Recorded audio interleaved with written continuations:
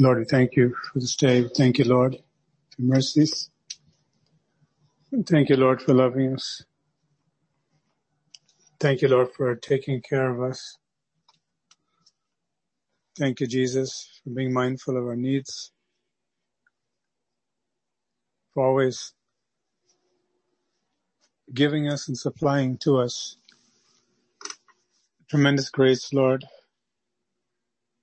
to make it day by day, especially to know how to have a fulfilling life. We magnify you. We thank you, Lord, that we're in your presence and before you, the one who knows the end from the beginning, the one who has charted out our path in life way before we were born. With every deviation we may have taken, Lord, for whatever reason, you have brought us back to yourself. Because you are the way, the truth, and the life. Thank you, Lord. We pray that this evening you would cause our hearts to be drawn closer to you than before. We would be able to hear the voice of the Spirit of God so that we may prosper in your kingdom, Lord. First and foremost in our souls, then in our bodies, Lord. In our relationships. Thank you, Lord. We praise you, magnify you in Jesus' precious name. Amen. We are going to look at God's Word for a few minutes. And let's turn to 1 John chapter 4. 1 John chapter 4.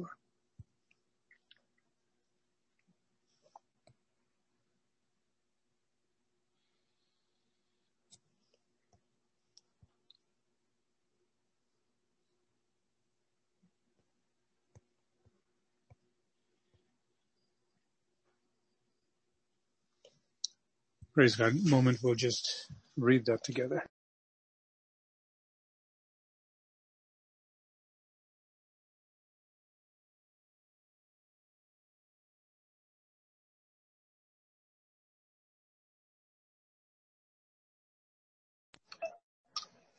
Praise God. Perhaps you've gotten to just peruse that chapter while you're waiting. But we're going to take turns and look at the Word of God together. 1 John chapter 4, verse 1.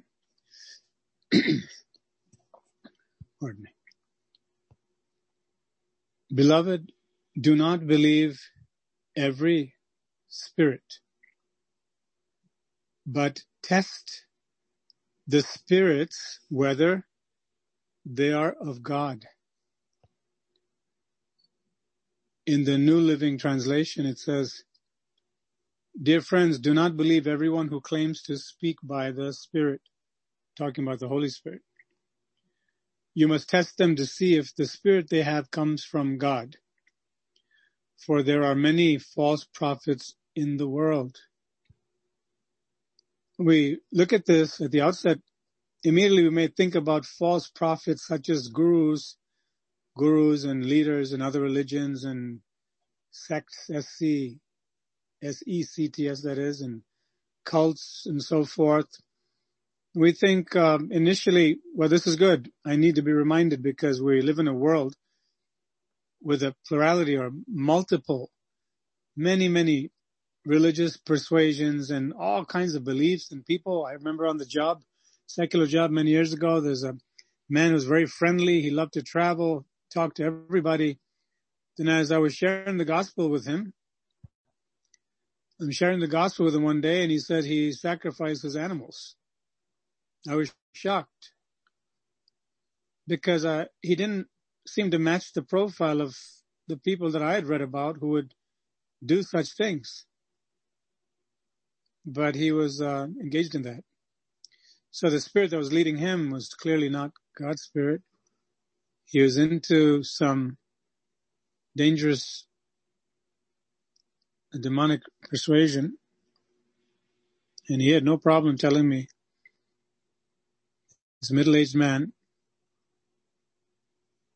that he sacrifices all kinds of animals because he's into Santeria. So we hear that, we think, well, many spirits are in the world, many different kind of spirits, and people worshiping these things. But what does it have to do with a Christian? That's why the NLT takes the liberty to focus on people claiming to speak by the Holy Spirit. Sometimes these paraphrased versions, they try to make it easier to understand the context. But there are many spirits, and the spirits can come from God, or they can come from the enemy. Beloved, do not believe every spirit, but test the spirits whether they are of God, because many false prophets have gone out into the world. And this is how we know, or by this you know the Spirit of God. Every spirit that confesses that Jesus Christ has come in the flesh is of God. And every spirit that does not confess that Jesus Christ has come in the flesh is not of God. You read this initially, you may think, well, that's very easy. And it seems that a person can deceive others by saying, I believe Jesus Christ has come in the flesh. But a person who really is against that truth, such as we see in the various cults, they deny the deity of Christ. And of course, other religions. But also, within that Christian, pseudo-Christianity, false Christianity, these cults, they deny it. So it was happening there in the first century. And how much more today when there are so many more religions? Many people like to say they're spiritual. They say, I don't subscribe to any religion and I'm certainly not a Christian, but I am spiritual and I do believe what I choose to. That's the demonic spirit, because the person thinks that he or she is in control, making the choices very wisely to suit their own needs, but the move is really from below because it is opposed to God. And anything that is opposed to the living God, Jesus Christ, is from the devil. There's no other way to put it. It's from the enemy.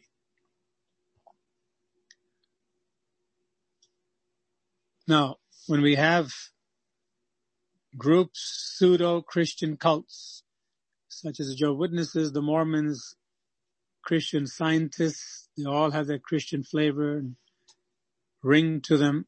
They deny that Jesus Christ is divine. They believe that he's created, and they believe that he's an exalted human being, or they believe that he really didn't exist, or that he was an apparition, some kind of ghostly figure, or he's something that represents, he's an embodiment, like in literature. Certain things are embodiments. They're not real, but they're a good way of calling certain concepts and beliefs, and so we give a body to it, and we'll call it Jesus Christ. Many, many different ways that cunning serpent deceives people. John had these people who were infiltrating the church, coming and saying, we're speaking for God too. We come from God. We love Jesus. But if you ask them, do you believe that he is God manifest in the flesh? 1 Timothy chapter 3. Is he God manifest in the flesh? Not an exalted human being, not a lesser God, but God himself. Is he? Is he God manifested in the flesh, justified in the spirit, seen of angels, preached among the Gentiles, believed on in the world, received up in glory? Is that the same Jesus we're talking about? God who became man. And if they don't believe that, they have an evil spirit that is talking to them. That's what the Bible teaches. It's not a judgment call on our part all by ourselves that we don't like people who don't fit our way of thinking. No, we have to have some standard. If somebody goes to a job and you see 10 different people doing 10 different procedures, anyone with common sense will say, well, who's in charge here and what protocol are you following? Maybe somebody who's a nurse. The procedure is ABC, but they decide to do CBA. They do backwards. Before they give the medication, perhaps they're instructed to check the vital signs to make sure they have that ability to take the medicine. There's nothing else wrong. Maybe some nurses just give the medicine without doing the basics and they fill in the blank when they want to. Well, anyone who cares, has any integrity, will say, what's going on here? That nurse is doing this way, that one that way. And these are vital things. They're not a matter of electing to do what you want. It has no bearing on the patient. No, these things have to do with the welfare of the patient. And the doctor has prescribed it this way, or the hospital rules go this way, or the head nurse said to do it this way, or the textbook said to do this way. In other words, there has to be a consensus. There has to be some grounds to refer to as a guide with directions. Our guide is the Word of God. Our reference point is what God Himself declared. There's nothing else. He is the truth. He is the way, the truth, and the life. So there's no putting our input in there because we're fragile, we're frail, we're finite, we are failures. We don't know. Only God knows the whole truth, and He gives us the whole truth. It's not a matter of opinion, but proper judgment that God's Word will give us everything we need to know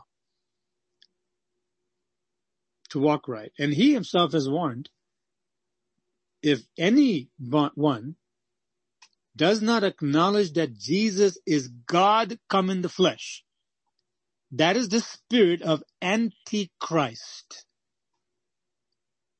And He says, which you have heard was coming, and it's already here. What is the Antichrist?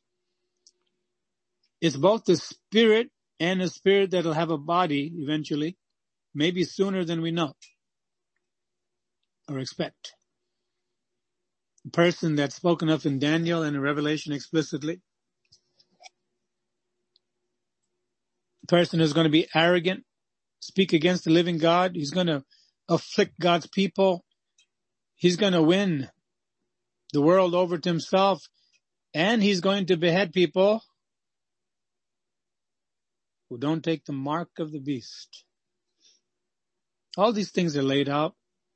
A lot of people thought when World War II came around and Hitler was just going on a rampage, they're putting numbers on the people's bodies. Maybe he's the Antichrist. People in the first century, they could have thought that Nero was the Antichrist. Some people could have thought Napoleon was, or others who tried to conquer the world. Maybe today there are candidates that we could say this person is really power hungry and they're very deceptive and they have the religious world and the political world in the palms of their hands. The Antichrist will definitely be a real person, a human being that will be so possessed with the devil that he will actually be carrying out the devil's plans to destroy God's people. He'll come. But the same evil spirit that's in that Antichrist who will come is the same evil spirit that is already in the world, such as from John's day, who would actively oppose, and the saying goes, if you can't beat them, join them. And so that's how the devil came up with the pseudo-Christian cults, such as Jehovah's Witnesses, Mormons, Christian Science. and even in some cases Seventh-day Adventists, because there are people within that group who believe that if you worship on Sunday, you have taken the mark of the beast, and if you don't worship on Saturday, you're going to go to hell. Nowhere in the Bible, but an evil spirit has brought a prophetess or a prophet, false people, to head that religion, and they've won people over, and they've made these dramatic prophecies, and many people have sold everything they possess and waited for the coming of Jesus, whom they don't believe is God, but God's messenger, and they've been disappointed time and time again. History is replete with those huge letdowns, false prophecies.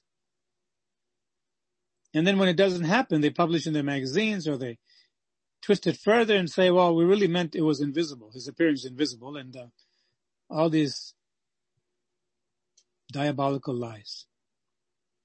For our purposes, God wants us to know that anyone who claims to be a follower of Jesus Christ does not believe that he is actually God who became man. God gave his life on the cross for us, has the spirit of anti-Christ. They're against Christ. And there are instructions not to mingle with them, not to even say God bless you, because we'll be supporting them if we do that. Don't bid them Godspeed, it says. You are of God, little children, and have overcome them, because he who is in you is greater than he who is in the world. Last week in Life Training School, we talked about witchcraft, and we talked about that spirit that comes and bewitches people. That means they come and they trick people. In Paul's case, in the book of Galatians, in Galatia, there are people who came in sneakily and told the new converts, the new believers, that you really need to keep the law. Otherwise, you're not going to have a part in God's kingdom. So you have to be circumcised. That was a demonic persuasion because it was not God's will. It was against God's will. That was already over when Jesus died on the cross. He nailed all those ordinances on that cross in his body. But here we see a greater, ultimate witchcraft, craft of witches. A diabolical plan and persuasion to make people who are in the church, quote unquote, not believe that Jesus is divine. It's like Islam. That Jesus was, perhaps, it was an apparition that died on the cross, and he just kind of fainted. He really didn't die. Seemed to die, but didn't die. Well, we can see clearly Satan is after Jesus' divinity. He's after Jesus' atoning death, payment for our sins. He's after that, because that means the end of his plans in anyone's life who embraces the Lord Jesus. So he will come up with things externally and from within the church. Why is this so important? Doctrine, doctrine, doctrine. What is doctrine? It's instruction. It is truth. It's the correct teaching, because if we have false teaching, I have a math teacher that says 3 and 3 is 0. That's false teaching right there. That kid absorbs that and says 3 plus 3 equals 0. My math teacher said so. And the math teacher has a convenient adjusted books, textbooks that he has craftily altered. So the kid actually sees in the textbook, and the math teacher is able to say, go look at page 67. You'll see what I said is true. 3 plus 3 is 0. I told you. That child is indoctrinated with all these false ideas, calculations. He's going to be a wreck. Imagine if blindly that child takes that and becomes a carpenter. What kind of building will he construct? He's liable to kill himself and kill people if he constructs anything with false measurements, especially way off. How much more is it important for us to know whenever God says something, it's not something for just the first century, just for some theologians to argue about just for those groups that are involved in dealing with cults. No, it's for every believer, because the person who thinks, I don't need this part of God's word, is the one that will fall right into the devil's trap. We need to have that heart to say, Father, everything has a reason that you put in the Bible. And you didn't say, well, for Susie over there, Genesis to Leviticus is fine. For Johnny, Romans to Philemon is fine. And for you, you can pick whatever you want in the middle. As long as you got a part of it, you're good. The whole counsel of God is able to protect us completely. Anything less than that, partial, can land us in great trouble sooner or later. Because the words Jesus said that I speak to you, they are spirit and life. The very words that God has recorded in the Bible, they are spirit and life. 2 Timothy 3:16, all scriptures by inspiration of God, that the man of God may be thoroughly equipped. And before that it says exactly in what way it ministers to us. It gives us profit for the correct instruction, to rebuke us when we're wrong, and then to correct us how to get it right, and then training or instruction, discipline in righteousness, so that we become more like Jesus. That the man of God, includes man is all-inclusive here, the child of God may be complete, thoroughly equipped for every good work. Because he's created each of us in Christ Jesus unto good works to do them. So we see that God's word is what we need to prepare, to correct, to train us to do the very thing that God has called us to do in life. And every part of it is important. Every part of it is important.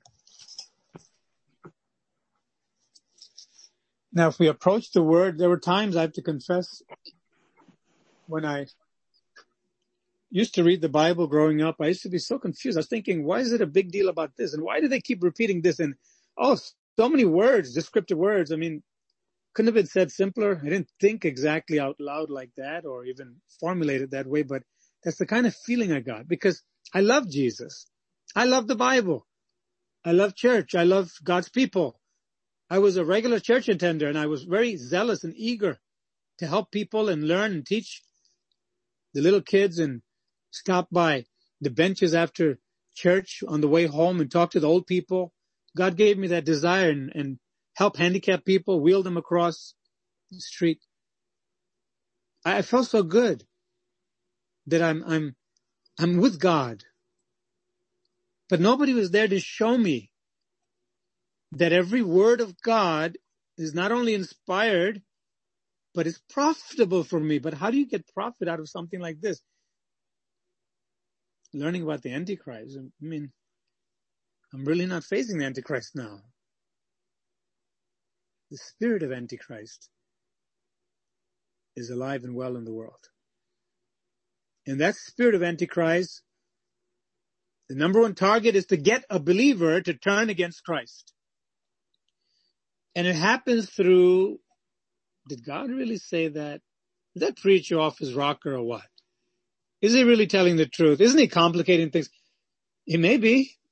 There are many preachers today who they just preach whatever they want. And they think that, I will give you sermons that I feel like giving you. And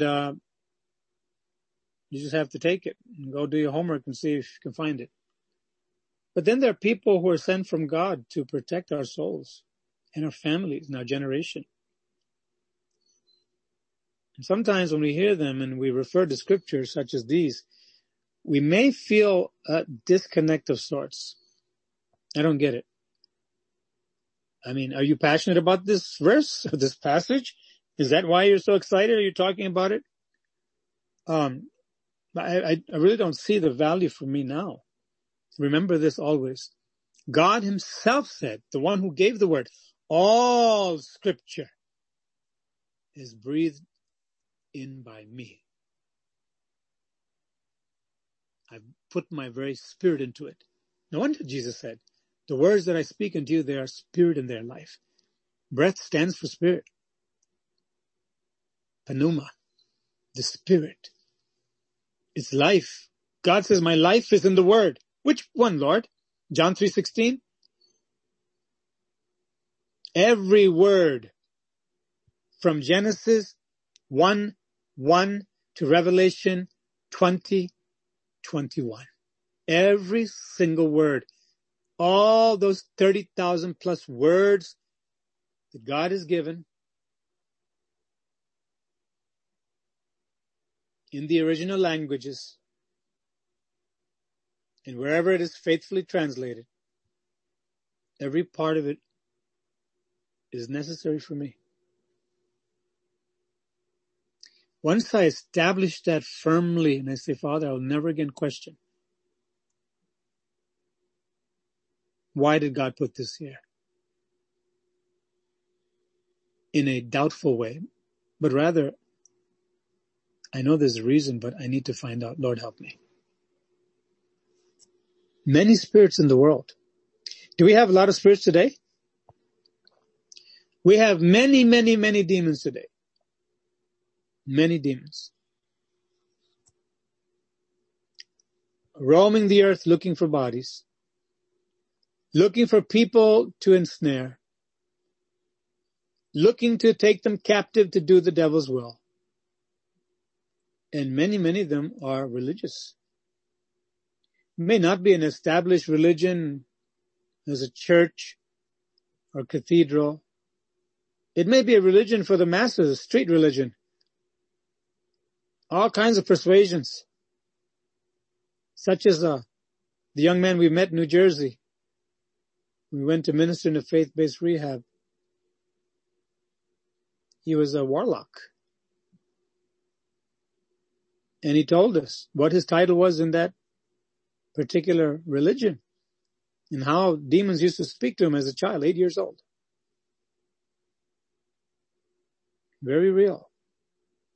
And the more he spent time with those demons, he started getting some powers from those demons. He could read people's minds, he said.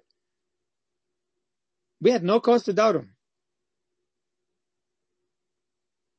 And then the demons turned on him. He said all kinds of things happen. Where he said, when I'm sleeping, spiders will fall right into my throat, my nose, all kinds of things.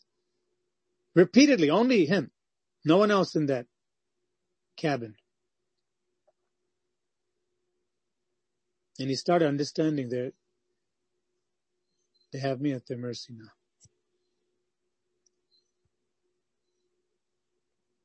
And he started getting scared.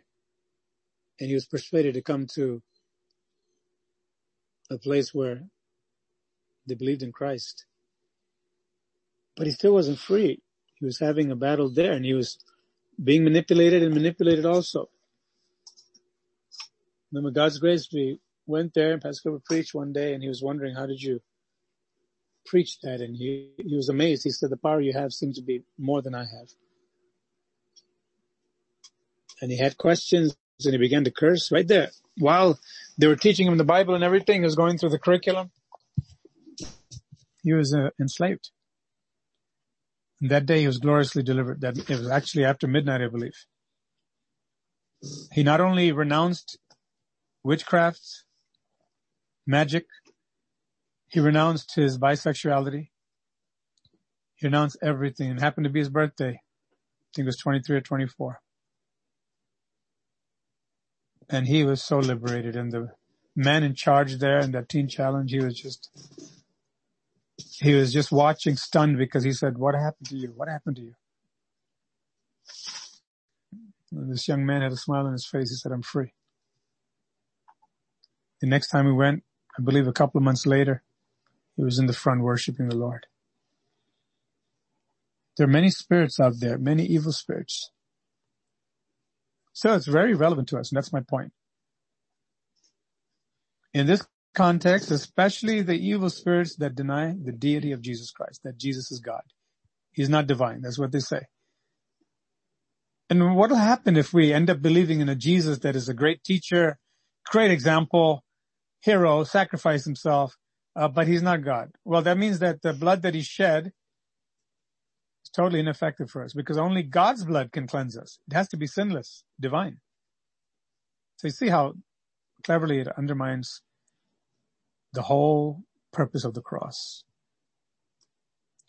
You are of God, little children, and have overcome them, because he who's in you is greater than he who's in the world. Who's he talking to? He's not talking to the people who are in the group, then they decide to leave because they were following the Antichrist, that spirit. But he's talking about the real believers. He's talking about the real believers, telling them, even though this is happening, don't worry. The Holy Spirit that is in you is greater than the one that's in the world. Who's in the world? Spirit of Antichrist. Many evil spirits coming from that one satanic spirit, finding bodies who are false prophets, false preachers, cults, all kinds of things happening. They are of the world. Therefore they speak as of the world, and the world hears them. Have you ever seen people absolutely fascinated when somebody talks about an ashram? Somebody talks about, I'm going to go and have this meeting somewhere, and it's a little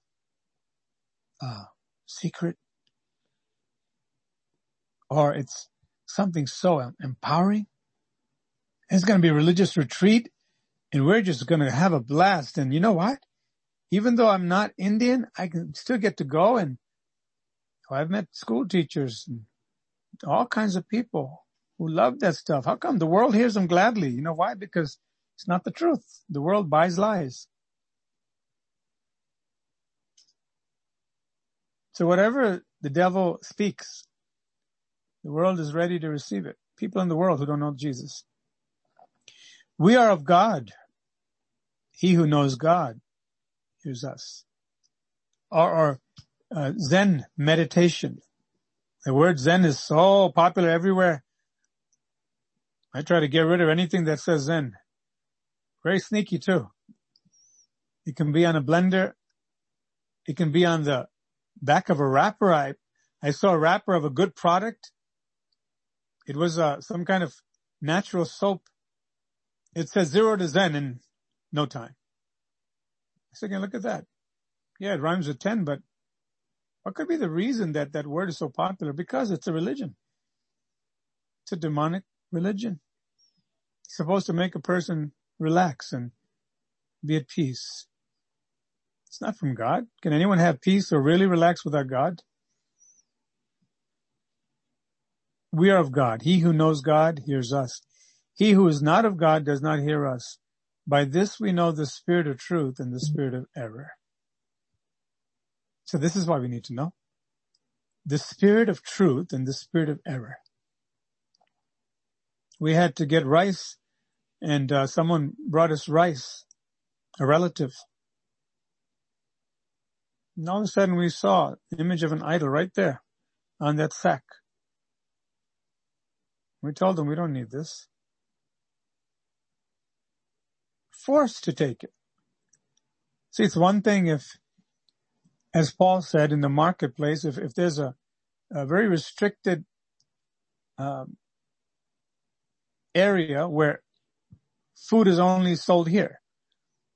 It's the only food that's available. And the people are sacrificing to idols before they sell them. See how the Lord dealt with that through Paul. People are wondering, should I buy it? Should I not buy it? And there are certain criteria. On the one hand, that demon's not going to touch me if I have to eat it. But for the sake of others' consciences or weaker, I'm not going to touch that stuff. I'm not going to eat anything if that's going to bother their conscience, you see.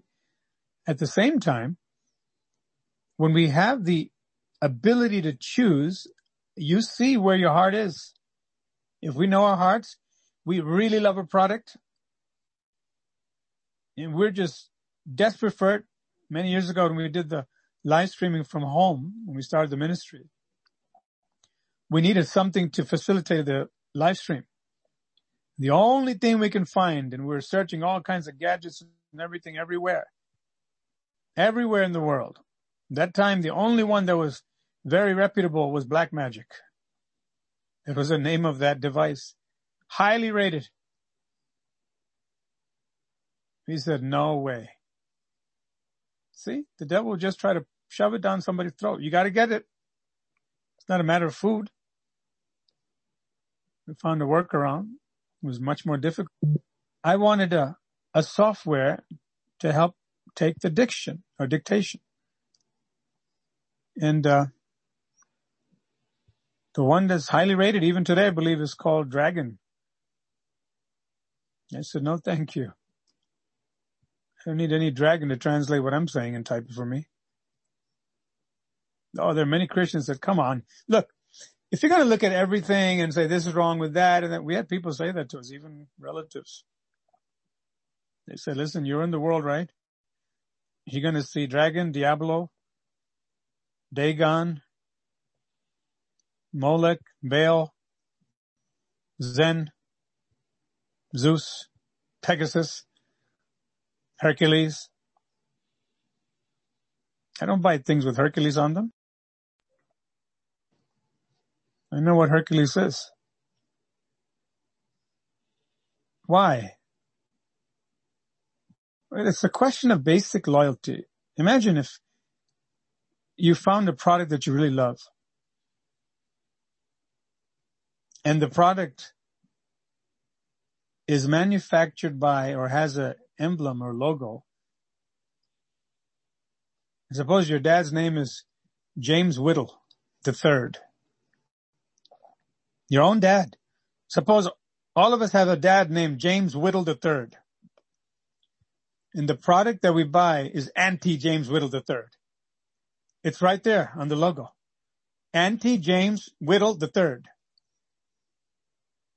Would you buy that? I mean, would anybody in their right mind buy that? Imagine a child saying, but I like the product, Dad, James Whittle, Jr. or Senior or Third, whatever. How would you feel as a dad or mom? Imagine your name is on, your full name, and nobody can mistake it for anyone else. It's you. If you have 3 names or 4 names, all your names are there. And the logo says anti mom and dad. The full name.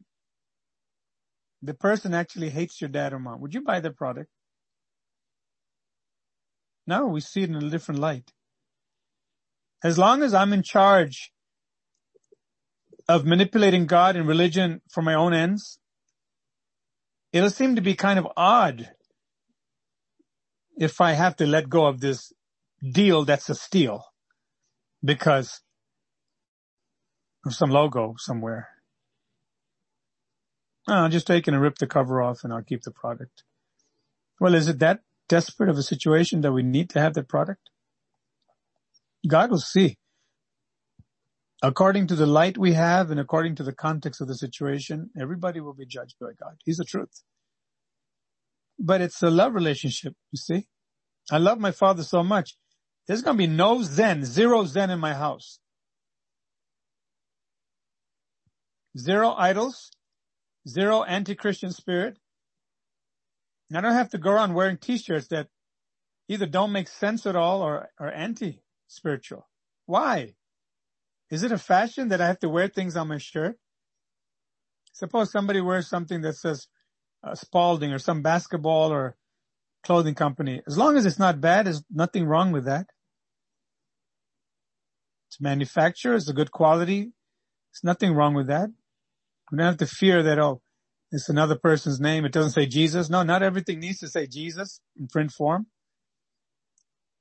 Jesus has to be in the heart. That'll come out no matter what clothing we're wearing, if he's really in the heart.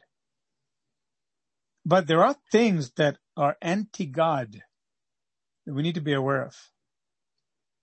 There are some spouses have problems. They will have magazines because the woman likes Women's Day, whatever they call it, whatever magazines that's particularly appealing to women. It may be because of some crafts or house or cosmetics, whatever it is, but they know there are pictures in there that are not good. As a woman, it doesn't bother me perhaps, but what happened?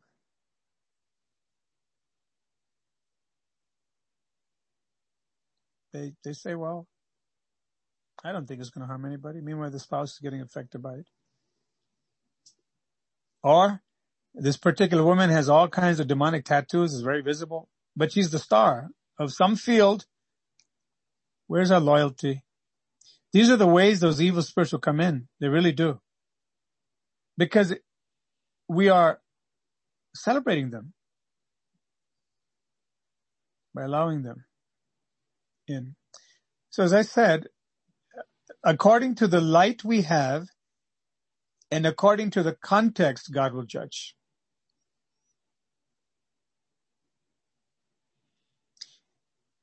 Jehovah's Witnesses, they don't believe in blood transfusion. I'm going to use that as an example and bring it to the context of real Christians. They don't believe in blood transfusions because they think the life is in the blood, so the person's spirit is going to be polluted if somebody else's blood goes in there. Their spirit is going to be touched by the blood. That's what they believe. Absolutely unscriptural. The life is in the blood, but it doesn't say the soul. Soul is immaterial.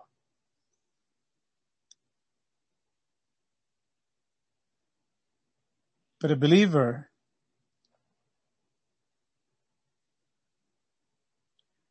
who decides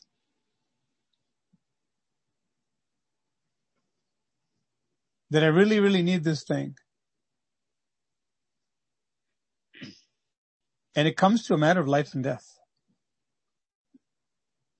Suppose there's a person who's a diabolical doctor or researcher, and he has this anti-venom somewhere stored in his laboratory, and some believer got bit by a snake. Everybody knows this man is evil, but he also has his expertise. And he's the one with this serum or this anti-venom. And it's reported that when he gives it, he does some spells. Now, that's something to shake people up, but the kid is dying. It's a Christian. And here's a blatantly anti-Christian spirit who's got this thing. Are we going to let the child die? Or are we going to say, Lord, you know all about it, and this is the thing that works? There's nothing wrong with the actual medicine, but the person is not right, and he's using some occultic power to try to do something. Just as an extreme example. We can say the same thing about people who are in the ER. Or any place, business, hospital. Oh, a lot of evil spirits are in people. God only knows what's happening behind closed doors in many people's lives. Not everyone, but a good deal of them. We just have to see the statistics. How many people are into a lot of strange stuff. And that's why people are shocked. When it comes out in the news, they say, I've never thought. He was such a good looking person, a good, kind person, good woman, and so careful and so nice. And what are they doing behind closed doors? Maybe they're chanting, maybe they're meditating, maybe they're sacrificing things, maybe they're wicked, maybe they're perverted. Have you met people who are professionals who are perverted? It doesn't take long to look around. The earth is corrupt. But outside they look fine. If the Lord is not there, they're open game for anything. And the Bible says, if it's hard enough for a righteous person to be saved, if a righteous person is scarcely saved, in other words, the amount of battle that comes against a human being, even a righteous person, is so great, what will happen to the ungodly people outside?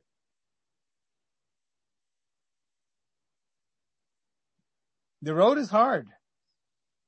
The way is narrow. strive to enter in. Not that we're defeated, but it's a battle until we get stronger and stronger. But what will happen to the people who don't have God? The devil can do anything with them anytime. That's the bottom line. But in this case, if we know that a certain hospital, I'm talking hospital in medicine because I'm talking about life and death. That place is just, anti-Christian. It's on the board over there, and the people are anti-Christian, but that's where we need to get the treatment. There's nothing wrong with the treatment. God understands perfectly. He's about life, and He will protect. Maybe somebody gets saved also in the process of trying to help us.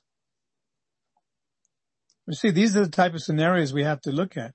That's why I said the context.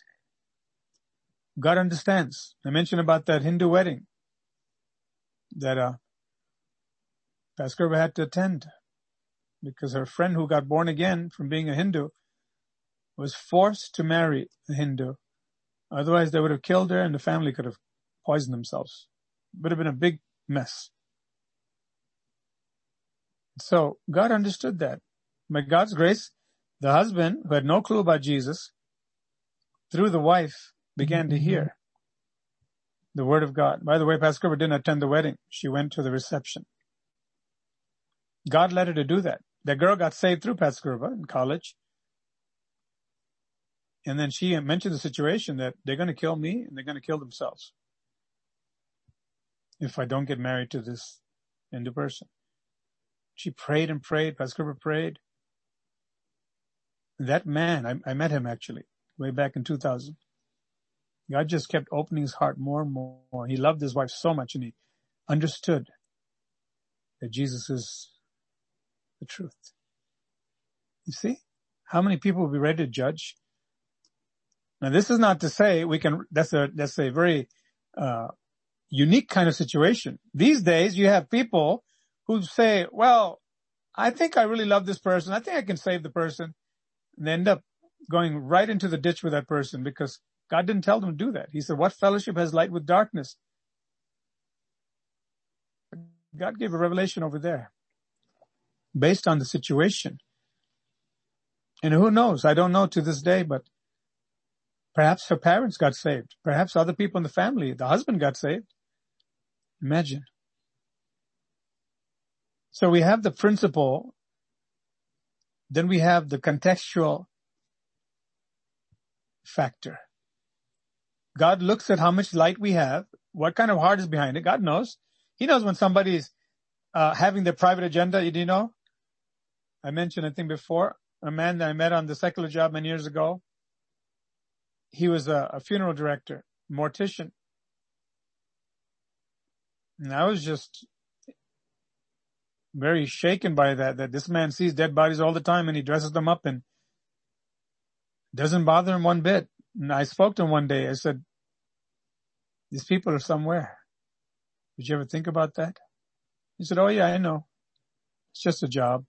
I got the business from my father and I'm making tons of money.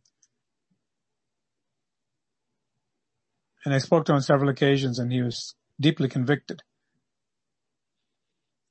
But he told me he'd like to check out a certain church somewhere. And he said, because I can make more contacts. It just grieved me so much. He saw church as a business place. Meet and greet people. So you can get your agenda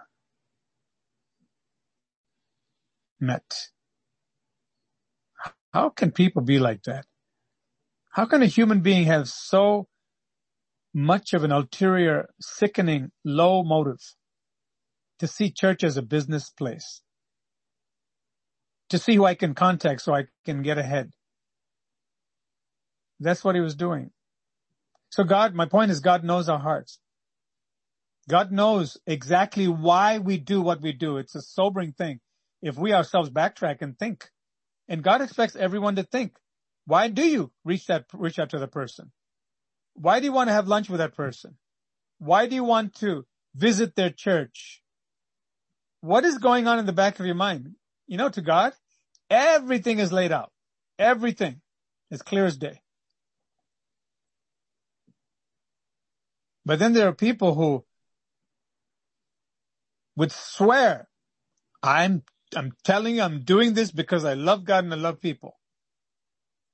And God says, you're lying because I know what's in your heart. You have something in the back of your mind. You have your agenda. You have been bewitched. Trying to use God, trying to use church. Then there are those who God himself sees right through like an x-ray. He says, I see no guile, no deceit whatsoever. Straightforward. Really love God, really love people. It's a very rare thing these days, very rare. I hope we're among the rare class there. Because those are the people who make it to heaven. If the others don't repent, they're not making it to heaven. Now, there are people who start out that way, or they may be seduced. They may be seduced into thinking, well, I gotten used to this church stuff and God, and I'm over the fear of God now. Initially, I was shaking like a leaf on a tree, but now I get it. I understand the fear of God, and I can always make up for it. And, you know, I was really afraid, like thunder and lightning is going to strike me, but nothing happened for the past 2 years. So I think I can manipulate God and manipulate the servants of God. I can manipulate church. I can manipulate a lot of things. I have an agenda in mind. I have something going on. Something's on the back burner. God sees all these things. So when we talk about a person having light, what God has shown me is right. My conscience says, Lord, I've got to do it your way. I'm turning over a brand new leaf. And Lord, I'm not going to make excuses and try to manipulate this. Oh, the pastor said this, or I read this over here, and hey, look at that marriage. Look, it turned out okay. They were not equally yoked and turned out. So I guess I can do the same thing. Remember, according to the light and according to the context before God.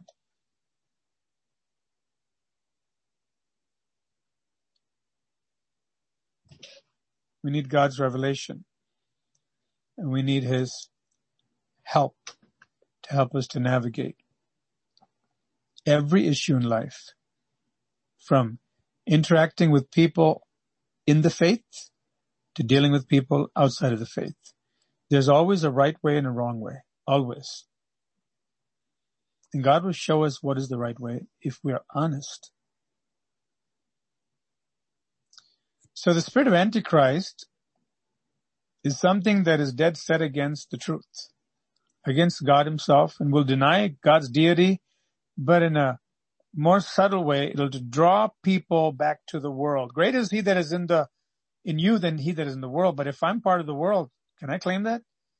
There are Christians who love to say that greater is he that is in me, greater is he, and they'll sing that, they quote that. They have little promise cards, greater is he that is in me, that's in the world. It becomes a cliche. When they say God is good all the time, God is good, greater is he that is in me. We bind you, demon, we curse you, we cast you out, we take victory over you. The devil just laughs at that.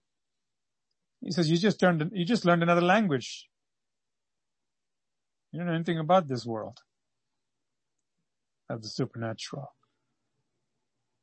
I want to be clear that I'm walking humbly with God, and I really have power from him, and I really know what I'm talking about. And I want to walk closely with him and not make any mistakes. And if I'm going to say greater is he that is in me than he that is in the world, I better not have the world in me. We are of God. He who knows God hears us. He who is not of God does not hear us. By this we know the spirit of truth and the spirit of error. That demon spirit will come to people and tell them to leave the place where God is working and speaking. Can we argue with that point? What other spirit will take a person away from a place where God is working and changing their lives? It will be the devil. And we have to guard against that. We have to be aware of that. There are people who let their children watch cartoons where they've been instructed and shown in detail. Do not get it even if it says Christian. if you see anything of an anti-Christian attitude in those little adorable characters, of how they talk back to mom and dad, even a little bit of rebellion, even in the case of making a point and teaching a moral lesson, there's a proper way to do that. And in my experience, what we have seen in our family with so many videos over the years for our kids, screening. How many times, God is my witness, absolutely exasperated, thinking, what is wrong with these people? Why can't they just make something godly all the way through? Why introduce things here and there and innuendos here and there? They're planting seeds. Many Christians who manufacture products, especially media, they're not walking in the Spirit. That's why there's so many avenues in there that the little ones who we think are watching a Christian program, a cartoon, they pick up on attitudes and think they wonder what happened later. As parents, we have to screen everything if we really love our children. Every attitude. It's not just the content of the dialogue. What kind of face does the kid have when he talks to the parent? Does he try to be somebody who's witty and try to make the parents look dumb, even in a joking way? Or an older brother or sister look dumb? Or it's really the world with a Christian garb. No wonder the Christian kids, and a lot of them, they grow up, they don't want anything to do with Christianity because they don't see any difference, really. God will give us what is pure and good if we have decided, I'm going to follow Jesus and not the Christian crowd. Sounds like an oxymoron, contradiction. It's the truth.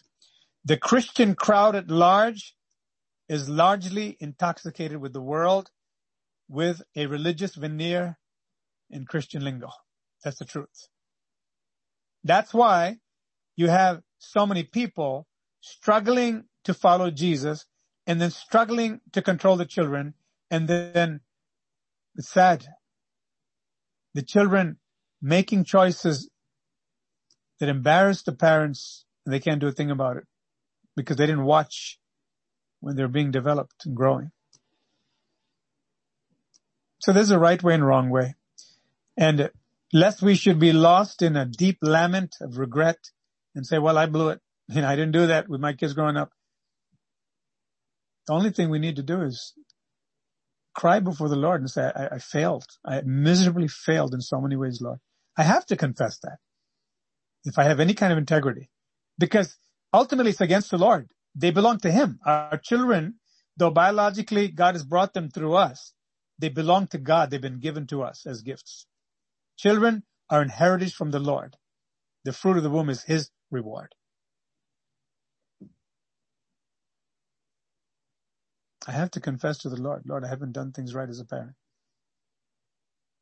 I may have appeared better than the other people in the church or Christian relatives, but before you, I failed because I didn't want to work or walk according to the light you've given me. So the first thing is to say that to the Lord.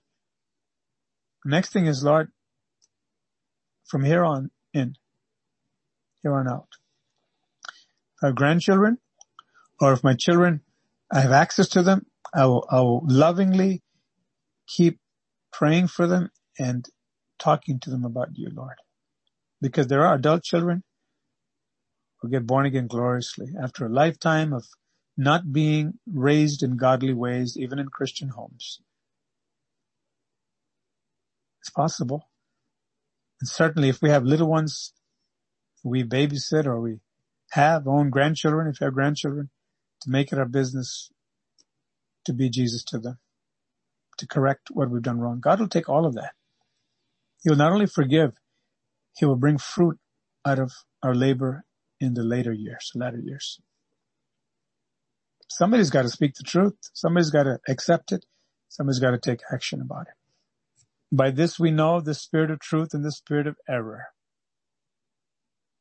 There's a spirit of truth and the spirit of error. Praise God. He definitely has not only the jurisdiction, but the divine prerogative to use anything He wants. Satan is at His disposal too. Now, in the case of Job, God sent the devil access Not because he didn't love Job, because he loved him and he knew what the outcome's going to be. Job's going to be faithful because that was his character. He was severely tested, but God knew the parameters or the boundaries that Satan would be allowed to work within. And the end result was Job got stronger, the devil was put to shame, God was glorified. In the case of Saul, he was a man who actually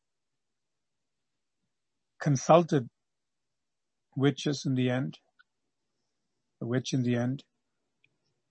He was already a man that was under the spell of the devil willingly because he kept his pride up. He would not surrender his pride. Every time God says, don't do this, he said, no, I'm going to do it. And he wanted to look good while he rebelled. It kept going on and on and on. And in his mind, he might have thought, well, I'm still king. All these years I'm king. I know I'm not really in like that with God anymore. That's okay. I have the food I want. I get the choicest food. I'm the king. I got all these people trembling under me. And I call the shots and I'll do whatever I want. So being a person who served the devil, he defected from God. He was already under the domination of devils, and God says, is that the way you like it? Have some more. God will do that. Nobody can mock God. A person that continues to think that God is a fool, every time God warns, they say, that's just scary talk. It's not going to do anything to me. Look at me. I can still brush my teeth. I can go to work. I can, you always got spooky preachers, and Samuel seems to be one of them now. And he likes to cry all night and pray for me. Whatever you want to do, Samuel. I have things to do, places to go to, and people to see. Restless, foolish, stubborn. He already had a bunch of demons with him. God says, you want to serve them? Let me give you a taste of their medicine. Even then he didn't repent. He should have at least said this, I have a tormenting spirit. I'm going out of my mind. I need somebody. And they said, this man, young man David, can play the harp. And the evil spirits leave when this anointed child of God plays the harp. He should have realized, oh my God, I was under the domination of this evil spirit. Strong man, head and shoulders above everybody else. He was a mighty man. He became a mighty man. He was a warrior. But he was a wreck when the tormenting spirit came. When he came to, having been ministered to by the Spirit of God through the anointed David playing the harp, the tormenting spirit left. He should have said, David, help me. David, help me. God, help me. I don't ever want this again. What do I have to do? What do I have to do? He didn't stop. He kept going on and on and on. He's a tragedy in the making.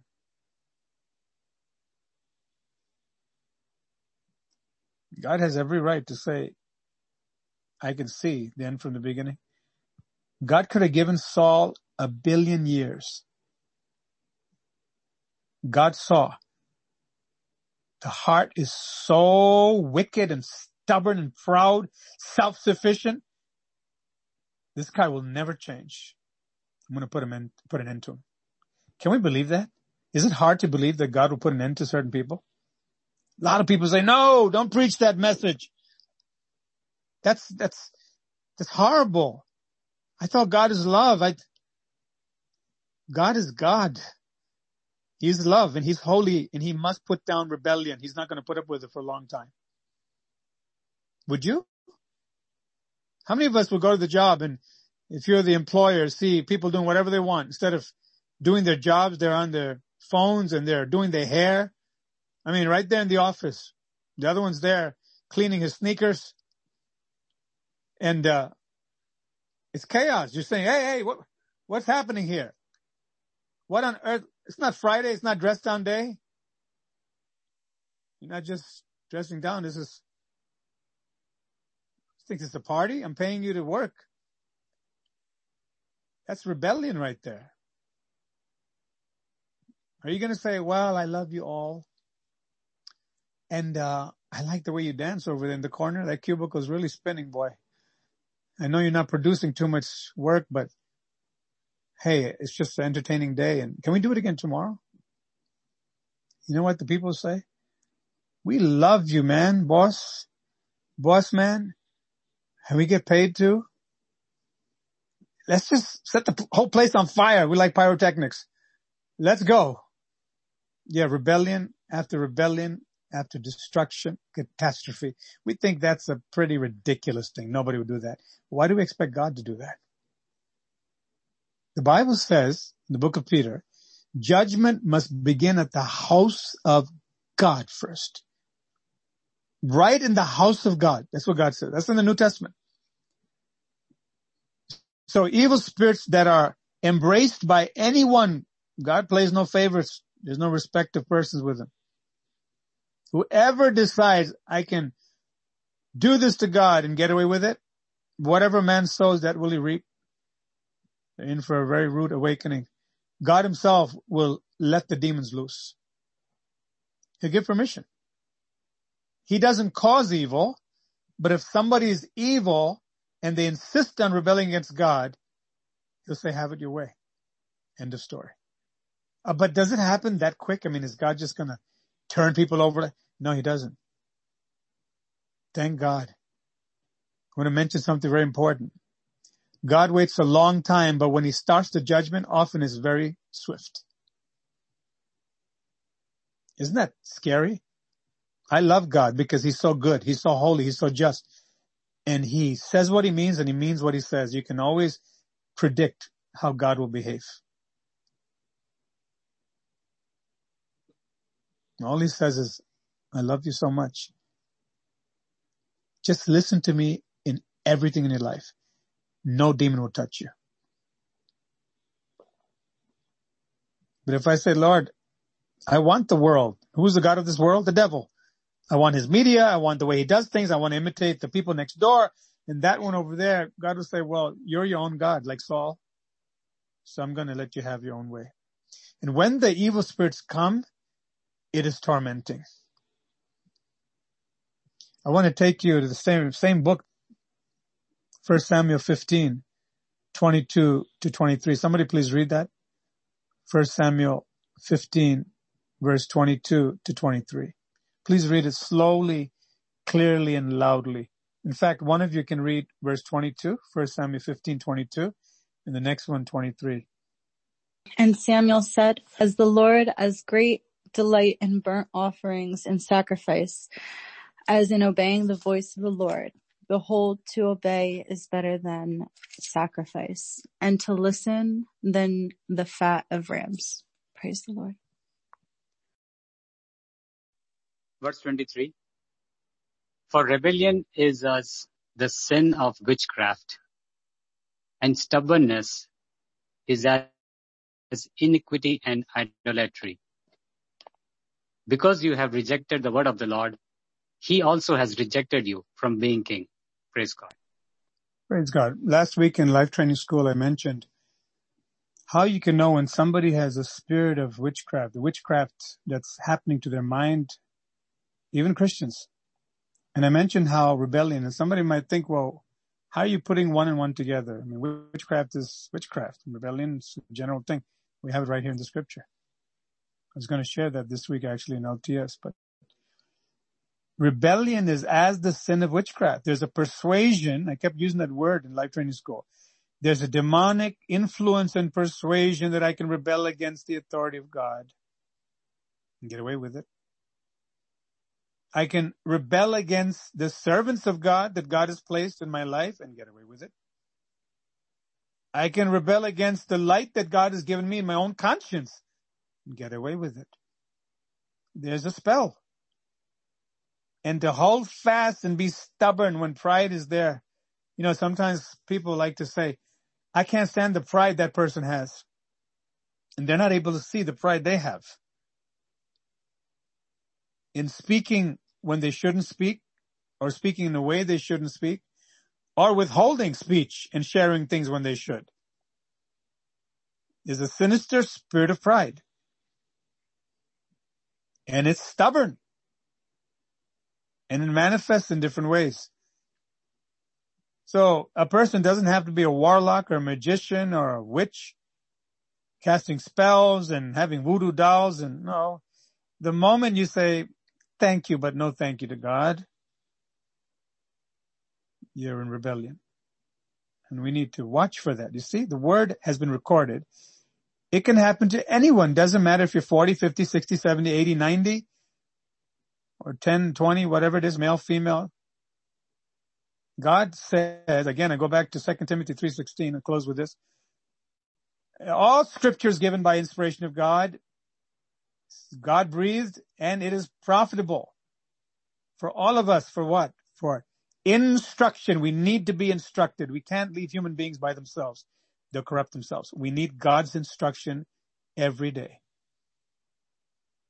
And we need his rebuke also when we're not right.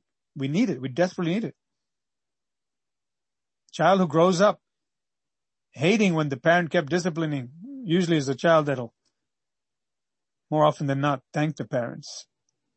But the one who loved the parents growing up because there's no discipline will grow up to curse the parents because they saw that wasn't really love when they let me do what I wanted to and cared more about hurting my feelings than hurting my soul.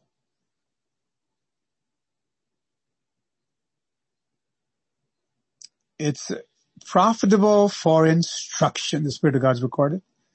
It's profitable for reproof or telling me when I'm not right. Thank God, God speaks.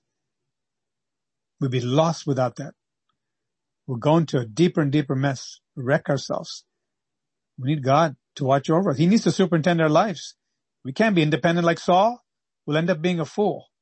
No matter how rich we become, how wise we seem to be in the eyes of the world, how much we work out or go to the beauty parlor, all a waste in the end. Every body will be with worms in the end. But the soul is what needs to be beautified by obedience to God's commandments. 2 Timothy 3:16 again, given by every scripture is God breathed, including this in 1 Samuel 15:22 and 23. God breathed into this. His life is in these verses. I need to understand it that way. And God has given it to me to instruct me. I need instruction. I do, myself. The pastor needs continual instruction from the Spirit of God so that I can grow in him and be stronger and do the things he's called me to do. All of us need that. But I need to believe what God has said about the word. That it is important for me to hear the instruction from God. It is important for me to be corrected by God. Or I should say found out and shown to be wrong when I'm wrong. And then correction is the next one. To be told, okay, that was wrong. Now this is the way you correct that. And then to train me or to discipline me. That's the meaning of the word there in the Greek. To give me the continual training I need in the way of righteousness so that I may be a person who's completely equipped, well furnished to do every good thing God has already put in my blueprint. Would you want to go to God at the end of your life? And God brings out the blueprint and say, you missed about 50,000 markers here that you were supposed to have done. This was my plan, but you ignored everything. You thought you can get by, go from A to Z, just like that. It's a grief. God was heavily grieved with Saul. He picked Saul. He loved Saul. Samuel the prophet loved Saul. The man of God was sorely grieved. He said, you become a fool. Oh, he cried all night for this man. God says, stop crying. It's over. God might as well have said to Samuel, I've been crying over him for a long time. My heart was grieved. And I kept talking and talking and talking to him to send him to you. I send you to him. The guy would not listen. He's so hard in his heart. Evil man. He was an evil man, Saul. That's why God sent the tormenting spirit. Judas kept stealing and would not listen. And one day he got possessed right there at the table. Fully possessed by Satan. And it was over for him. Why did God record this? To warn us The warnings are not hypothetical. They're very real. Nations have been warned, such as Sodom and Gomorrah. God put an end to them. Nineveh was warned, destroyed. So individuals like Saul and Judas also. It still happens. The person who's wise will know, oh my God, I'm dealing with God. And this is how he is because he's the truth. And I sure don't want him to be grieved with my life. But rather, I want him to be joyful over me. I want God to rejoice over me with singing. A lot of Christians love to quote these nice verses, but they don't know what's involved. You've got to fear God if he's going to rejoice over you. And fear God means a healthy fear to do what he says, including parenting, marital relationships, employee-employer relationships, how to do jobs, how to listen to the servants of God, how to behave ourselves, as Paul said to Timothy, in the house of God. These days, people don't want to hear instruction. They want to hear nice promises on how to get healthy and wealthy. God will give all those things, but it'll be a great tragedy if he gives us all those things and we end up in hell because our souls did not learn to fear the Lord and to love him. Blessed be God's name. God has brought us to a place where we will be prepared adequately to have a rich, abundant entry into heaven. We should make use of all of it. Lord, we thank you for your loving kindness. We thank you, Lord. Thank you, Jesus. I praise you, Lord, for your word. Lord, I thank you that every need that we have, you continually meet. And Father in heaven, I thank you that we can, Lord, know exactly how you'll act. There's no surprises with you, Lord, as far as knowing where we stand with you and what you'll do for the people you have given your word to. I pray, Jesus, that you continue to work in us, that we will be set ablaze for you truly, Lord, to know what it means to be on fire for God, that it means to love you truly, absolutely in love with you, far more than with anything or any person, so that your love may flow like a mighty river, Lord, touch many lives before our lives is through here.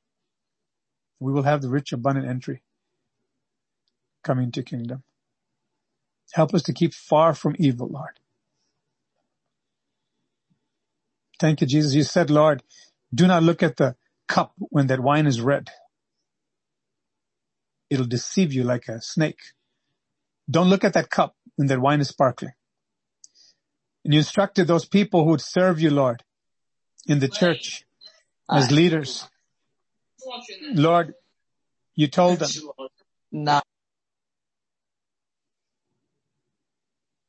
Lord, you told them to stay far away from wine. Don't even go near it. Lord, a similar thing you said for people who had trouble with adultery or flirting, to keep yourself in every environment. Stay far away from it. Do not seek to please people, but please God. And tell people, Lord, who, like Judas, Lord, have a covetous heart.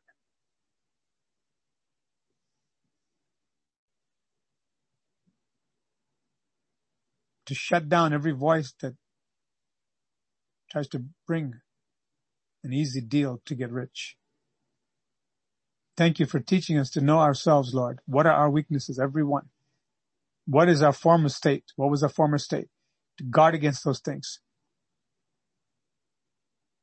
Extremes in emotions, people-pleasing, self-pleasing, gluttony, all these things, to know ourselves and say, I'm not going to fall for any of these things because I fear God. I love you, Lord. You're my life. You're my very breath. Your word is my food. Oh God, thank you. You've shown us how to become pillars in your kingdom. We're done with all that has enslaved us before and tricked us. The masses are following after. Many of our relatives are being led like a horse by the carrot with the devil's schemes, going here and there, to and fro, doing things. There's a vacuum inside. There's a void, empty shells, just like we used to be. Thank you for filling us with the Holy Spirit, giving us your word. We may prosper. We thank you and praise you, Lord, in Jesus' mighty name. Amen.